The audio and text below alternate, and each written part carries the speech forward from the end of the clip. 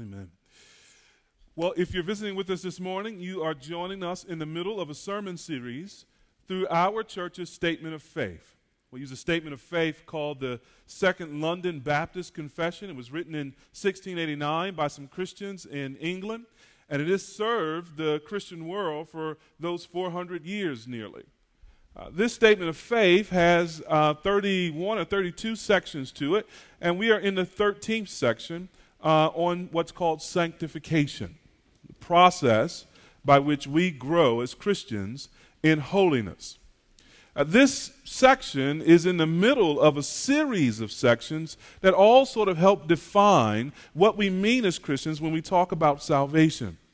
So just to think about what we've gone through over the last couple of weeks. 2 weeks ago, we thought about justification. That's how God declares righteous in a legal verdict, a once and for all time legal verdict, where God declares sinners righteous through faith in the Lord Jesus Christ. It happens instantly in a moment when a sinner is given repentance and faith. And last week, our brother Jahil had us thinking about adoption. One of the results of our justification, one aspect of our salvation, is this glorious truth that we who were sinners and spiritual orphans have been adopted into the family of God through faith in the Lord Jesus Christ. And so we become heirs together with Christ, joint heirs with Christ, because of this adoption. And so as Jahil pointed out last Sunday, justification is a legal term. Adoption is a family term. Justification has all of the final kind of verdict and power as a judge banging a gavel. But adoption has all of the warmth and tenderness of a father hugging his child. So we are not only justified, but we have also been adopted. And this morning we come to a third issue in salvation called sanctification. Now, sanctification differs from justification and adoption in this respect. Justification and adoption are instantaneous. They are one point in time events that continue to be true for the life of a Christian. Those things begin then a process called sanctification. So we will be sanctified as God's people for our entire Christian lives. We will grow by God's grace in holiness. And that's what we want to think about this morning as we look to Ephesians chapter 4. So if you have your Bibles with you, turn with me to Ephesians chapter 4. We'll be considering verses 17 to 32. And if you're visiting with us this morning or somehow you forgot your Bible this morning, you need a Bible, raise your hands and some of the brothers in the back will bring you a Bible. So Ephesians 4, 17 to 32, had a couple hands here and there. So bring them Bibles. If you don't have a Bible at home, please take this Bible. Let it be our gift to you. We would want you to have a copy of God's Word, and we would be delighted for you to take that with you. Don't feel like you're stealing. You don't have to sneak it in your purse or under your arm and walk out real fast. It's a gift. So take it and enjoy it. Ephesians chapter 4, verse 17, down to verse 32. Anybody have a page number on that using those Bibles we handed out?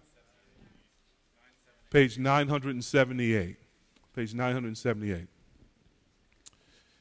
Ephesians 4, verse 17. Now this I say and testify in the Lord, that you must no longer walk as the Gentiles do in the futility of their minds.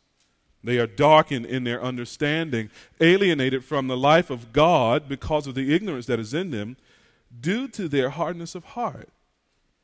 They have become callous and have given themselves up to sensuality, greedy to practice every kind of impurity.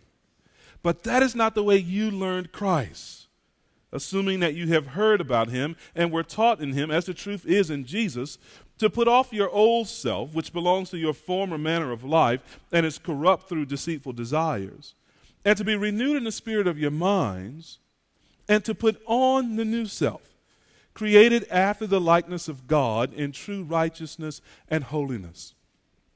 Therefore, having put away falsehood, let each one of you speak the truth with his neighbor, for we are members one of another. Be angry Do not sin. Do not let the sun go down on your anger, and give no opportunity to the devil. Let the thief no longer steal, but rather let him labor, doing honest work with his own hands, so that he may have something to share with anyone in need. Let no corrupting talk come out of your mouths, but only such as is good for building up as fits the occasion, that it may give grace to those who hear. And do not grieve the Holy Spirit of God, by whom you were sealed for the day of redemption. Let all bitterness and wrath and anger and clamor and slander be put away from you, along with all malice. Be kind to one another, tender-hearted, forgiving one another, as God in Christ forgave you. If you're taking notes this morning, I want us to hang our thoughts on kind of 4 points.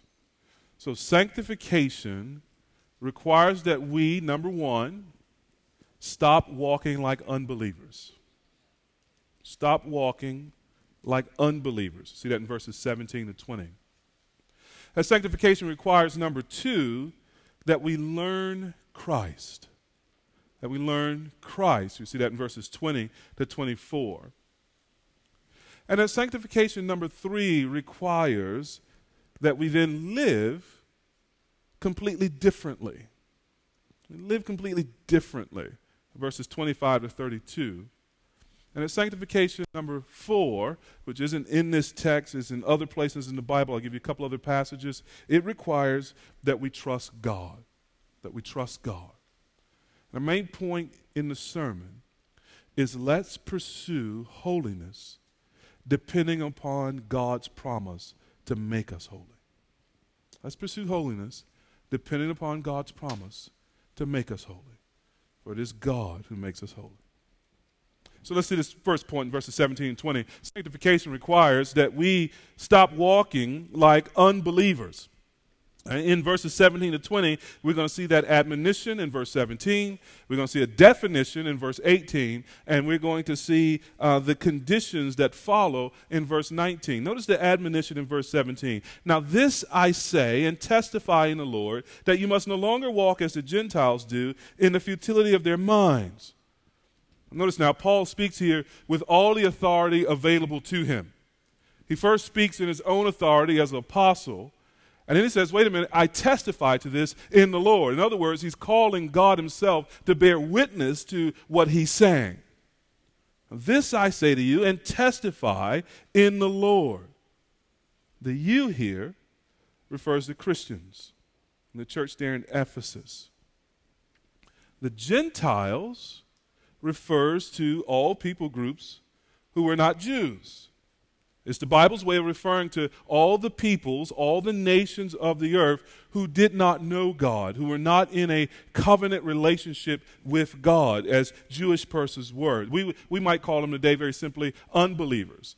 Or if we want to use a term that has a bit more of a pejorative connotation to it, we might talk about pagans, the pagans peoples of the world. That's what Gentiles are. Here's the point in verse 17. Christians must no longer walk or behave like unbelievers or people who do not know God. We all once lived that way. That's why he says, you must no longer. Right? Now that puts the spear through the heart of self-righteousness. Sometimes Christians forget that they were once not Christians and forget that they live lives full of sin, marked by sin, and sometimes then turn to people who are not yet Christians in this kind of judgmental way, looking down at them through our noses. And if you're here and you're not a Christian and you've had that experience, I apologize. Because if we were more thoughtful about what the Bible says to us, about what we once were, we would be more compassionate and careful in how we speak. Notice here, you once walked that way, but don't walk that way any longer. You must no longer walk that way. How did they walk? See there at the end of verse 17? In the futility of their minds. That means that their living and their thinking was empty and ineffective. It was futile. What does that mean? Well, that's the definition he gives us in verse 18. He unpacks that a little bit further, what the futile mind looks like. See there in verse 18? They are darkened in their understanding, alienated from the life of God because of the ignorance that is in them due to their hardness of heart. So futility of mind involves at least three things: a darkened understanding, an alienation from the life of God, and a hardness of heart. And those three things are really all part of sin's great destruction in the human life.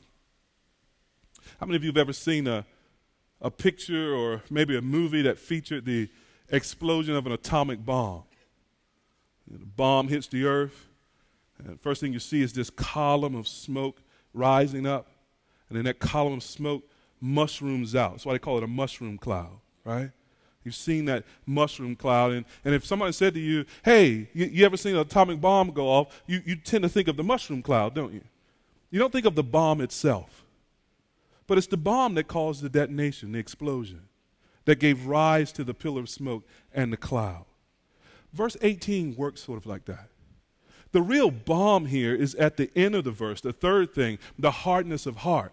That's the problem in the human heart that gives rise to all these other things. A hardness of heart is a resistance to the truth, a disobedience to the gospel, an unwillingness to receive what is good and right from God.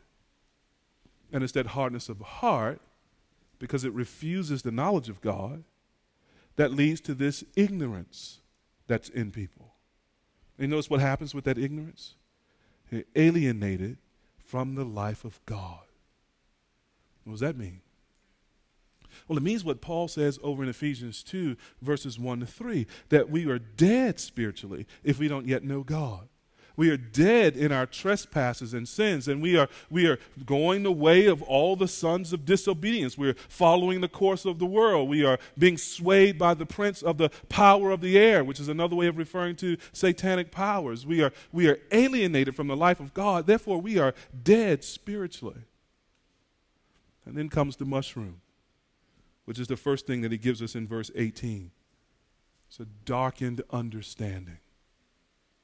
These are folks who think they see light, but they actually are calling darkness light. And it cannot be otherwise, because God is light. And the best light of all by which to see is that light that comes from God. But if we are alienated from the life of God, then we are in darkness. And you remember what our Lord says in the gospel: if the light in you is darkness, how dark indeed is that light? And isn't it true that in our day, in our culture, there's so many ways in which people call darkness light? They want us to believe that bad things are actually good things. And it's because if we're not Christians, these three things are true of us, leading to a futile mind. There's a hardness of heart. There's an alienation from God. There's a darkening of the understanding. And though the world think it goes the right way, remember what Proverbs 14:12 says. There is a way that seems right to man, but the end of it is death. Notice then what results. Verse 19. You see, atomic bombs produce certain sort of toxic results, like acid rain. The sort of electrons and neutrons, and now I'm beyond my science depth here, so y'all have to go Google the rest. But the electrons and neutrons and all the radiation stuff that happens goes up into the atmosphere. It comes down as acid rain or toxic rain, or sometimes called black rain. And those are the toxins from the explosion of that bomb that are breathed in, and they go into the water supply and the food supply, so they are ingested, and this is how people get radiation poisoning. And it's lethal. Well, the radiation poisoning of this bomb of sin is in verse 19.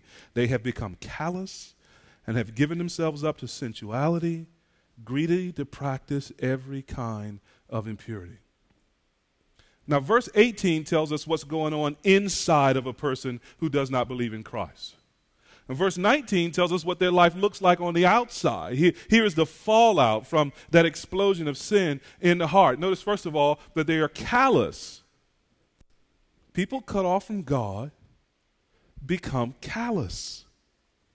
That's another word for hard. A hard heart makes for a hard life.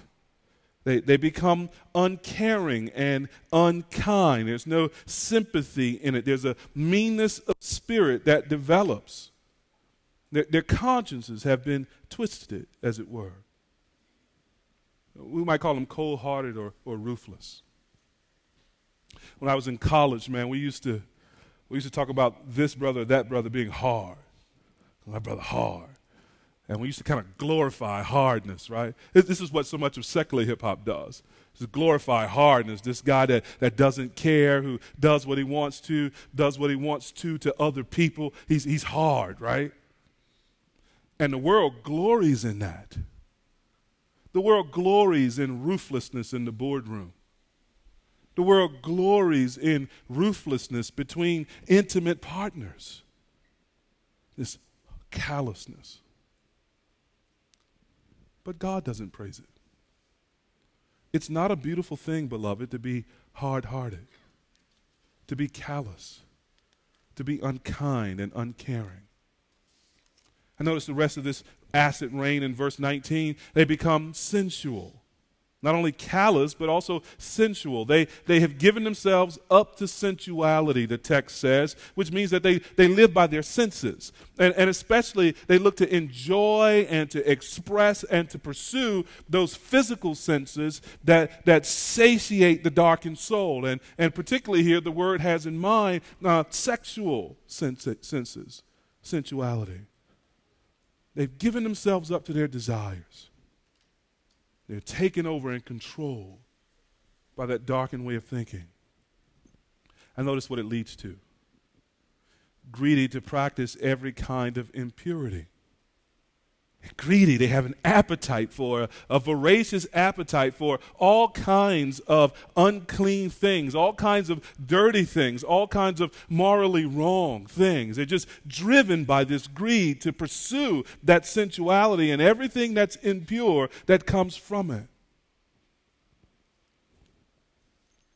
Keep your finger there in Ephesians 4 and turn with me to Romans chapter 1.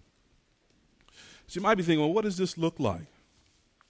And elsewhere in the Bible, God tells us what it looks like. Romans chapter 1, beginning in verse 18.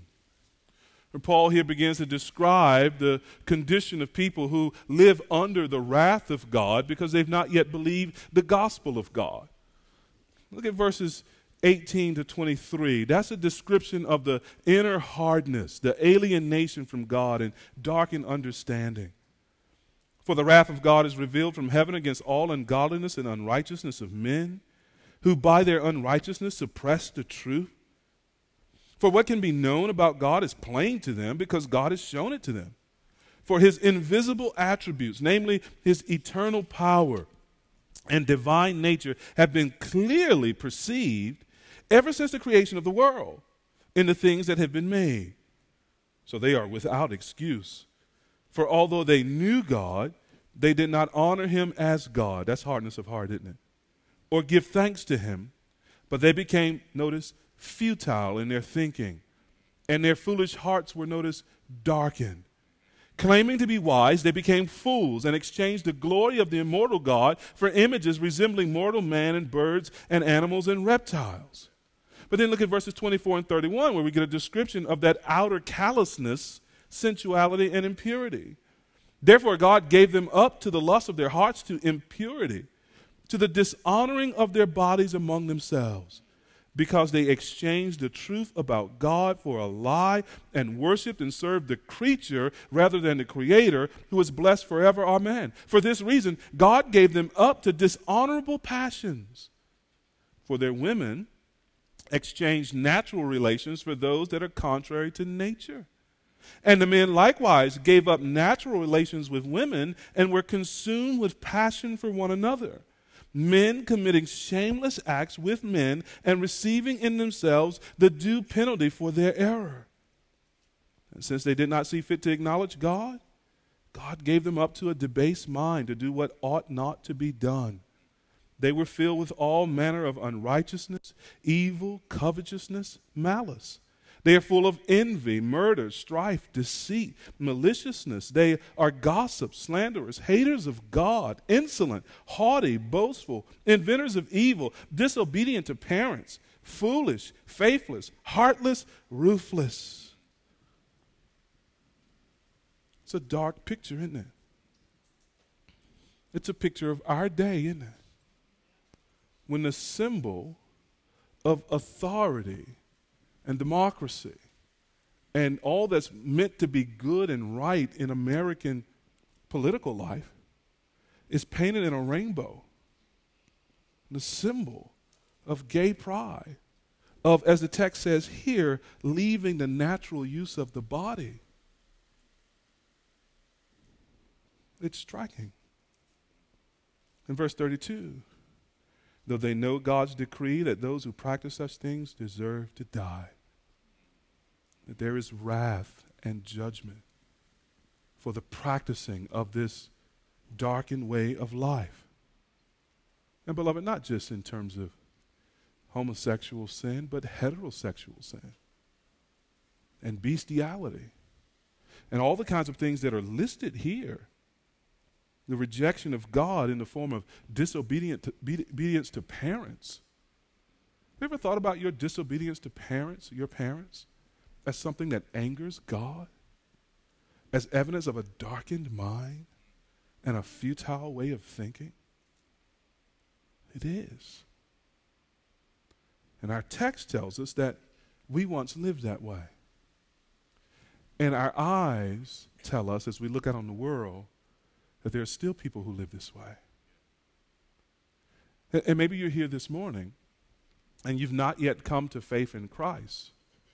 And you don't necessarily recognize yourself as being described by Ephesians 4, verses 17 to 19. And you might even be a little bit offended at the preacher for saying such things. How judgmental. This is why I don't go to church. This is why I don't like Christians. Please, let me assure you that this is not my verdict on your life. I don't know what you do in the privacy of your own home. I don't know your deeper thoughts. I don't know what desires you have that drive you. This verdict is God's verdict. He does know your secret thoughts. He does see you in your private acts. He does know what your desires are. This in verses 17 and 19 is not the preacher's word. This is God's word. And this is how a holy God sees sinful people. Beloved, if you're here this morning and you reject Jesus Christ, as long as you reject him, you are hardening your heart. And if you look to live in any way apart from God and apart from his word, you are really pursuing not light, but you're pursuing your own darkened thinking. And the result of that is not ultimately going to be joy and blessing in your life. The result of that is going to be God's judgment. Because all the actions you take independent of God are actually actions you take against God. All the ways in which you look to live your own way, the Bible describes as sin. It describes as wandering away from the path that God has marked out for us, and that path which he has marked out for us is the path of peace and joy and blessing. Your own thoughts and your own desires deceive you if they suggest to you that there's a way to be happy and to be good apart from Jesus. Amen. This is God's word on the matter. And it's God's word on your life. And it would be the height of folly to reject this. but it would be to your joy, your everlasting joy, to receive this. Because after this bad news, after this bad description of our lives, and believe me, beloved, we all once walked this way. That's what the text says. This was true of our lives as well. We're not wanting to be those self-righteous Christians who are wagging our finger at you. No, we want you to come get in on what we have gotten in on. Namely, that God has given his Son, Jesus Christ, for people who were darkened in their sins and who refused him and opposed him and whose hearts had grown callous toward him and who gave themselves to every kind of impurity and sensuality. It's for us who are sinners that Jesus came into the world. And it's for us as sinners that Jesus obeyed God perfectly because we had no righteousness to offer God apart from Christ. And it's because of our sins that Jesus was nailed to the cross and was punished there by God in our place so that our sins wouldn't finally condemn us if we believed in Jesus. That's the good news. You may escape darkness. You may escape impurity. You may escape everything that imprisons you and makes you hard toward God by turning from them and trusting Jesus. He was crucified to take away your sins. He lived in perfect obedience to provide your righteousness. He was raised from the grave for your justification and for mine. And his being raised from the grave was the demonstration that God accepted his sacrifice on behalf of sinners. And so everyone who turns from their sins and trusts in him will participate in that same resurrection, that same being raised from the death of sin to live to God. No longer being alienated from the life of God, but in fact having the life of God dwell in us in the person of the Holy Spirit. And to be so united with God in this life that nothing will separate us from the love of God, which is in Christ Jesus. Nothing would separate us from him. That's the free offer of the gospel. This is why we exist as a church. This is why Risen Christ Fellowship is going to Philadelphia. This is why they are going to places where even some Christians oppose them so that they can make known this good news about Jesus. And we want to make it known to you today. Because you can have this Jesus and therefore have this life of God if you would repent of sin, which is a fancy word that simply means turn away from sin and confess it as such. If you would confess your darkened heart and trust in Christ, God will send light into your soul and save you. Do not harden your heart. Today is the day of salvation. Believe in Christ. Trust in him. And don't leave today. If you got questions about this, if this is still unclear, come ask me about it. Come ask the Christian friend who brought you. Anybody here who looks like they ought to know what it means to be a Christian, go ask them. You might help me find some members who need a little teaching. Say, I asked that dude over there, he didn't know. I said, okay, we'll go tell him too. But don't leave without serving your soul, without seeking this salvation that God offers in Jesus Christ. Christian, just one point about this first section. This is how we used to live. We must no longer live this way. Let that be blazoned on your heart and your mind. We must no longer live this way. This brings us to our second point here. Sanctification involves learning Christ. You see it there in verses 20 to 24. But that is not the way you learned Christ, assuming that you have heard about him and were taught in him as the truth is in Jesus, to put off your old self, which belongs to your former manner of life and is corrupt through deceitful desires, and to be renewed in the spirit of your minds, and to put on the new self, created after the likeness of God in true righteousness and holiness.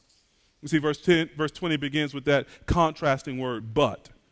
It turns the direction from verses 17 to 19 into a new direction now. For the Christian, walking as an unbeliever is the old way of life. There's been a change as a result of what Paul calls learning Christ. That's a curious phrase, isn't it? You've not so learned Christ. Notice, Paul doesn't say, but that is not the way you became a Christian.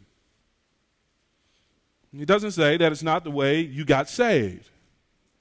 He could say those things, but he says something more specific. That is not the way you learned Christ. Learned Christ is the language of discipleship. To learn Christ requires we become students of Christ, which is what the word disciple means. But by saying learn Christ, the Bible puts the emphasis now not on a decision, but on a discipleship, not on a profession, but on following. It's putting the emphasis on a way of life, on a pattern of life. Before the Christians were called Christians, they were called, interestingly, followers of the way. You can read that in Acts chapter 22 and 24. The Christian was one who was understood to follow a certain way of living, and namely, to follow the way of living that's taught by the Lord Jesus Christ. So God is not looking for decisions merely. He's looking for disciples, for followers. We must learn this new way of life. And notice now in verse 21, Paul assumes that to be a Christian is to have learned this. So he says there, assuming that you have heard about him and were taught in him as the truth is in Jesus. When had they heard about it? Well, it was when the gospel was preached to them. They heard of this Christ and his sinless life and his crucifixion on the cross and his resurrection on the third day and his ascending into heaven in glory and the promise of his coming again to gather his people. And they heard that not just with the ears as if gathering intellectual facts. They heard that mixed with faith. So heard here means they believed it as well. So he's assuming that you have actually believed the gospel, that Jesus is Lord, that he has been crucified and resurrected and exalted to heaven and is coming again. Assuming you have believed that, you can't live the old way of life. And not only that, notice what the rest of the verse says, assuming you believe that and were taught in him. So believing is joined together with teaching. And this makes Christian teaching indispensable to the Christian life, vital to the Christian life. So if we're students of Christ, disciples, we are enrolled in the school of Christ. And if we would be his students, we must listen to his lesson, learn it, and obey it. Only bad students reject the instruction of their teachers. The good student listens and is taught and applies. And where they don't understand, they say, teacher, just as the disciples did. Teacher, teach us to pray. Teacher, teach me to fill in the blank. This is what we're called to. This is what Paul assumes is normal in the Christian life, that we were taught in him as the truth is in Jesus. And why is Paul assuming all of this? Why is he making it now clear that that's his assumption? Well, isn't it because it's entirely possible to profess faith in Christ and to never have been discipled, to never have been taught? And I want to suggest to you that it's not only entirely possible, but it is most probable in our day. If I would ask you to raise your hands if you ever had anyone who intentionally came alongside you as a Christian and began to systematically teach you how to live as a Christian, if I were to ask persons to raise their hands, my guess is you'd be the minority in this room. And you'd be the minority in the Christian church. And the reason is the church has so shrunk their understanding of the gospel that it almost always focuses on this one point in time where everything builds to get you to make a decision for Christ. And we have often been guilty of leaving off the life that Christ calls us to live. The discipleship that Paul assumes here. It should be a normal thing for a person to enter a Christian church or to come around Christians and hear the gospel, and if they believe the gospel, have at least one, probably a number of Christians who commit themselves to teaching them how to now live out the faith. How to go from this old way of life to this new way of life. Now, as a church, the elders want us to be committed to this. They want us to have a vision for this, to embrace this, to delight in this. We want very much to take the scripture and apply the scripture to our lives on this point of making disciples of each other. And so we very much want to continue to meet with the older women of this church in accordance with Titus chapter 2, to encourage them and instruct them in the faith so that the older women of the church, according to Titus 2, would then teach the younger women of the church how to live this life. And we want very much, as again Titus 2 says, to take the younger men of the church and to teach them self-control. It's striking when you read Titus 2 that the younger ladies have a whole list of things they have to learn. But God just like, if you just teach these young men to be self-controlled, you'll be doing all the work you need to do. Well, we very much want to pour into the lives of the younger men of this church and the older men to participate in that work. And beloved, this means that the ministry of the word in the church includes the pulpit, but is not limited to the pulpit. That there has to be more than pulpit feeding. So we praise God and we make central the preaching of the word of God in our gatherings. But if you're only hearing the word of God on Sunday morning in a sermon when you're half asleep because you've been firing fireworks all night, the rest of the week is going to be tough. And your progress in Christ is going to be slow. And so we want a community where very naturally what we do is we just keep dipping our beaks into the water of the Word. And we keep drinking from that water of the Word. And so we do that on Sunday mornings when we gather. We're looking forward to the fall and launching small groups officially, block groups officially. So that even in smaller groups through the week, we began to invest in one another spiritually this way. We want to encourage this one-on-one, older ladies, younger women, older men, younger men, peers. We want to encourage this in the workplace. We want our lives washed in the Word so that we might be learning Christ day by day and as the day of His coming approaches. This teaching is vital to us being who we're meant to be in Christ. And Paul uses the metaphor here for it that we all should understand. This is how natural this should be. It should be as natural as taking off our dirty clothes at night, taking a shower, I hope, and putting on fresh clothes, right? It should be that natural. See how he says that in verses 23 to 24? Notice what he writes there, or 22 to 23. To put off your old self, this is what we should have been taught in Christ. To put off your old self, which we've talked about. It belongs to your former manner of life, and it's corrupt through deceitful desires. Those are the dirty clothes, the old self. And verse 23, to be renewed in the spirit of your minds. And how does that happen? Well, it's by the word of God. It's by the washing of our minds and our hearts by God's word. It's how Paul puts it in Romans chapter 12 when he talks about don't be conformed any longer to the pattern of this world, but be transformed by the renewing of your minds. And that renewing comes as we feed upon the word of God. That's our spiritual shower each day. And then we get dressed. Notice there in verse 24. Put on the new self, created after the likeness of God in true righteousness and holiness. Now, I don't know about you, but I find verse 24 beautiful. I find it marvelous. Here's what it's telling us.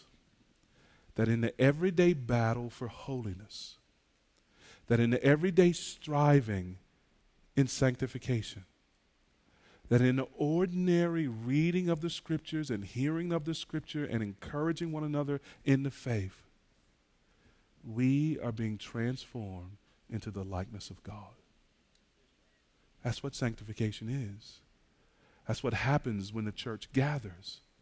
We are washing off the filth of our week and our day, and we are being washed by the water of the Word. We're being renewed by the Word, and something is shining through. Something is pressing through the muck and the mire and the clay of the week. Something is pressing through our struggles and our stumbles and our faults and our difficulties. Something is emerging, and you see the nose pressing through the sheet of it, and soon the relief of the eyes and the chin, and what's coming forward is the very face and likeness of God in our lives, more and more as we seek Him.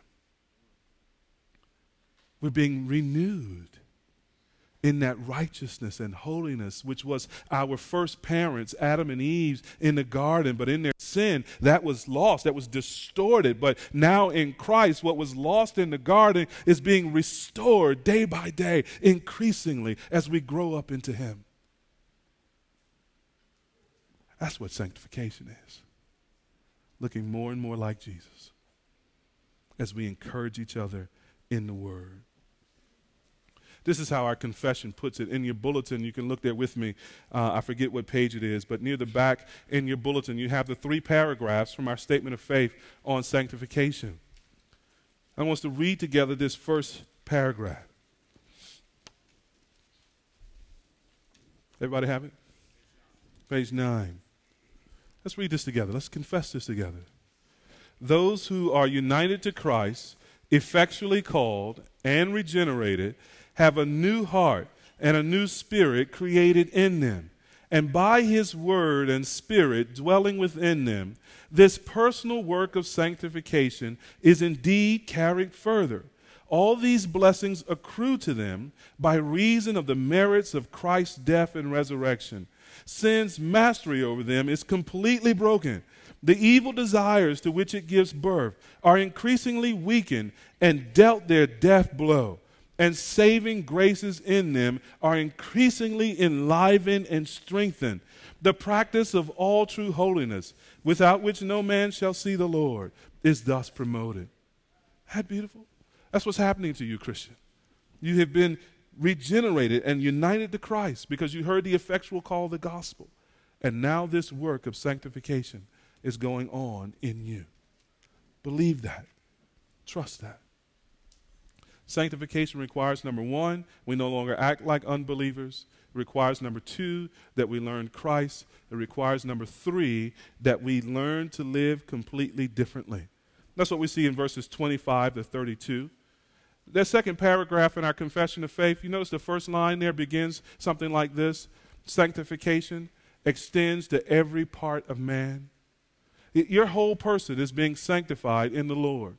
And what we see in 25 to 32 is kind of an illustration of this, how this sanctification process touches our mouths, touches our hearts, touches our hands, touches our spirits, and touches our relationships with others. Notice there as it begins in verse 25 and also in verse 29, how this process of growing holy touches our tongues, touches our mouth. Therefore, having put away all falsehood, let each one of you speak the truth with his neighbor, for we are members one of another. And look down at verse 29. Let no corrupting talk come out of your mouths, but only such as is good for building up as fits the occasion, that it may give grace to the hearer. We're coming now to the therefores. We're coming now to the practical section of this letter. And Paul is giving instruction as to how to live. And the first thing he tells us is that, listen, if you are Christ, that ought to do something to your tongue. You ought to, first of all, take off falsehood. And secondly, put on truth-telling. Let us speak truth to our neighbors. And why? You see the reason that he gives us there? It's because we are members of one another. And how do we become members of one another? Well, it's because we are members of the body of Christ. We've been joined to Christ by faith, and each of us are a part in his body. And so we don't deceive each other.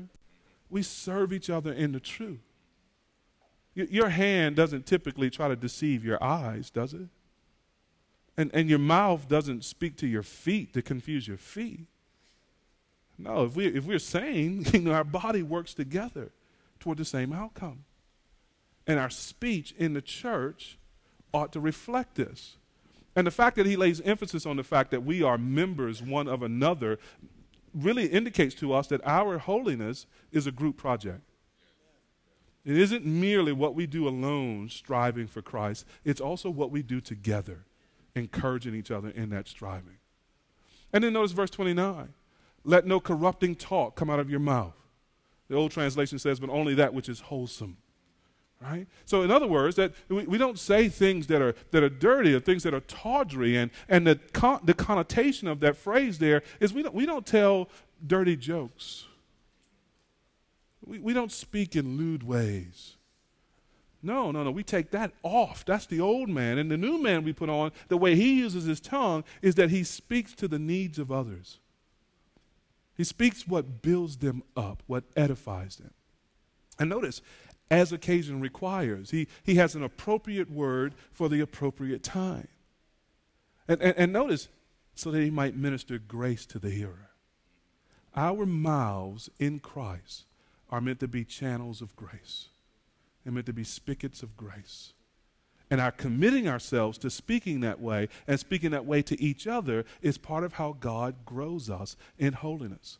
You can look back into Ephesians 4, verse 15, where Paul talks about our growing up in Christ, and he says, speaking the truth to one another, let us grow up together into the head, which is Christ. You realize that the way we speak to each other is God's principal means for how we grow up into the fullness of Christ? So that at least means we ought to be talking to each other. And it ought to mean that we speak gospel grace to each other. That we ought to see it as a curious thing if we're Christian members of a local church, if we don't hear from at least one other brother or sister almost daily. At least weekly. If we can go the week without hearing from a brother or sister an encouraging word from the Lord, are we really being the family of God? Are we really cooperating to encourage one another to grow into the fullness of Christ? Let's gossip the gospel. Let's speak often of Christ. Let's encourage each other as the day approaches for his coming. Notice the second thing, it touches not only our mouths, but it touches our hearts, doesn't it? Verse 26 to 27, be angry and do not sin. Do not let the sun go down on your anger and give no opportunity to the devil. This verse for a lot of people doesn't become real life till they get married. It's like, dang, I got to lay down next to this rascal. I'm still vexed about what he said about the dinner I cooked. You know, I'm still upset that she didn't do fill in the blank. Be angry and do not sin. There is a righteous indignation that a Christian ought to have, particularly when they see sin and when they see injustice. Thus, the positive part of that on be angry. But there's something that tempers it too. Do not sin. Do not let the sun go down on your wrath and give no place for the devil. We are to remember what the Bible says, that the anger of man does not produce the righteous results that God wants. So we're not to trust our anger, and we're not to let our anger fester. We're not to let it carry over into the next day and begin to redefine and distort our relationships, but rather we are to see that anger for what it is, and we're to resolve it before the sun goes down. And you say, Pastor, what happens if I didn't get angry till midnight? Get right on it. Be angry and do not sin. Do not let the sun go down on your wrath. And how many of you know that wrath is warm? Anger is warm. And that's why sometimes we walk up to it like a fire and we warm ourselves by it and we comfort ourselves by it. That's a mistake, beloved. That will not lead to holiness. You will eventually get so close as to be burned by that fire. Resolve it. Be warmed by love and not by anger, and pursue the path of sanctification. So it touches our hearts, but notice also verse 28, it touches our hands, doesn't it? Let the thief no longer steal, but rather let him labor, doing honest work with his own hands, so that he may have something to share with anyone in need. Our hands are not made for stealing, but for sharing. Among Christian people, there are those like myself who were once thieves. But now having come to know Christ, we have transformed to being covetous and selfish and taking what belongs to others to now open-hearted and open-handed to give to others. And work has a new purpose. We work not just for the satisfaction of our own needs and the accumulation of our own wealth. We don't work to build bigger barns because, fool, your life will be required of you this night, the Lord says in that parable. No, we work to provide for our family's needs and to meet the needs of others. You see, there anyone who's in need. And this is why part of our calling into this part of the city, into Anacostia, one of our 5 M's you'll remember is mercy in the neighborhood, mercy on the block. We are called to be those who give, those who share, that we might meet the needs of others. That's what a Christian looks like. That's what holiness looks like. And notice it affects not only our hands, but also our spirit. Verse 30, and do not grieve the Holy Spirit of God by whom you were sealed for the day of redemption. Some people forget this, but God, the Holy Spirit, is a person. He's not a force. And as a person, he can be grieved. He could be, as in Acts 5 with Ananias and Sapphira, people can attempt to deceive him. But the Spirit, notice there, he's our guarantee, he's our deposit until the day of redemption. That means God the Holy Spirit is always with us. And so we're to live the Christian life with that knowledge that the Spirit of God lives in us. How does Paul put it in 1 Timothy 3, verse 16? Don't you know that you are the temples of God in whom he lives by his Spirit? And there's a sense in which verse 30 is telling us that ought to be up in the forefront of our thinking as we consider how we live. Will this thing that I'm about to do or say, will it please God who lives in me, or will it grieve him? He's not going to leave you. He's not going to leave you. But we may grieve him. I mean, knowing that God is with you and wouldn't leave you, and knowing that if we are Christians, we don't want to grieve him, well, that should shape our next decision, shouldn't it? Our next action, the things we do, so that our spiritual lives are fervent and zealous. It affects not only our spirit, but notice lastly, it affects our relationships, verses 31 and 32. And the sanctification should touch our communities. Let all bitterness and wrath and anger and clamor and slander be put away from you. That's the old clothes, along with all malice. Be kind to one another, tender-hearted, forgiving one another, as God in Christ forgave you. You see the contrast in verse 32? Kind, tender-hearted.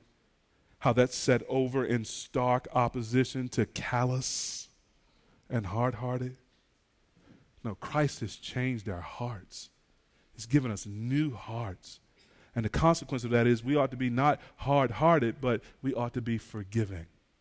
And how forgiving? Just as Christ, just as God in Christ forgave you. Here's a homework assignment. Spend time today just noting down some of the ways that God in Christ has forgiven you. Rejoice in it. Celebrate it. Treasure it. And let that then motivate you in forgiving others. Who do you need to forgive? Who do you need to seek forgiveness from? Leave your gifts at the altar and go be reconciled. Go forgive and be forgiven, that you might experience the freedom and the love that comes from that. So those are 5 things that Paul gives us, and in some ways they are a better statement than our statement of faith. So look at the statement of faith again. Let's read together paragraphs 2 and 3, and then I want to close with an encouragement to trust God. Look with me at paragraphs 2 and 3.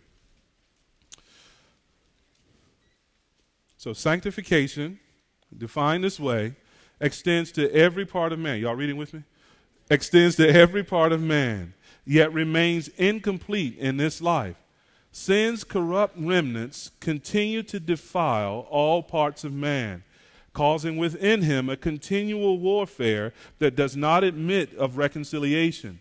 The flesh rises up against the spirit, and the spirit against the flesh. But don't be discouraged. Look at paragraph 3. In the war of flesh versus spirit, sin's corrupt remnants may for a time gain the upper hand. Yet the continual supply of strength from the sanctifying Spirit of Christ enables man as a new creature to gain the victory. And so the saints grow in grace, moving on towards a fullness of holiness in the fear of God. They earnestly endeavor to live according to heaven's laws and to render gospel obedience to all the commands which Christ, as their head and king, has laid down for them in his word. Let me summarize that and give you a couple of proof texts to hold on to. Because no doubt, if we're pursuing holiness, we are made aware of the remnants of sin and corruption. We are made aware of the ways in which we keep falling short. We desire things that we don't want to desire. We do things that we don't want to do. And we put up our best defenses and we lay our best plans to pursue holiness. And we keep experiencing our limitations. And it's because we have this indwelling sin problem that's going to be with us for the rest of this life. And we could be tempted to be discouraged looking at our sin. But our progress in holiness does not depend upon our efforts alone, but upon Christ, upon God who makes us holy. Let me give you a couple texts, and you guys hang on to these. Philippians 1, verse 6. You will know this. And I am sure of this, the Bible says, that he who began a good work in you will carry it on until completion, until the day of Christ Jesus. This work that God has started in our lives, even though we experience the ups and downs of it, he has promised he will carry it on until he does the completing. He uses all of our feeble efforts. He even takes our stumbling, and he causes us to grow in holiness.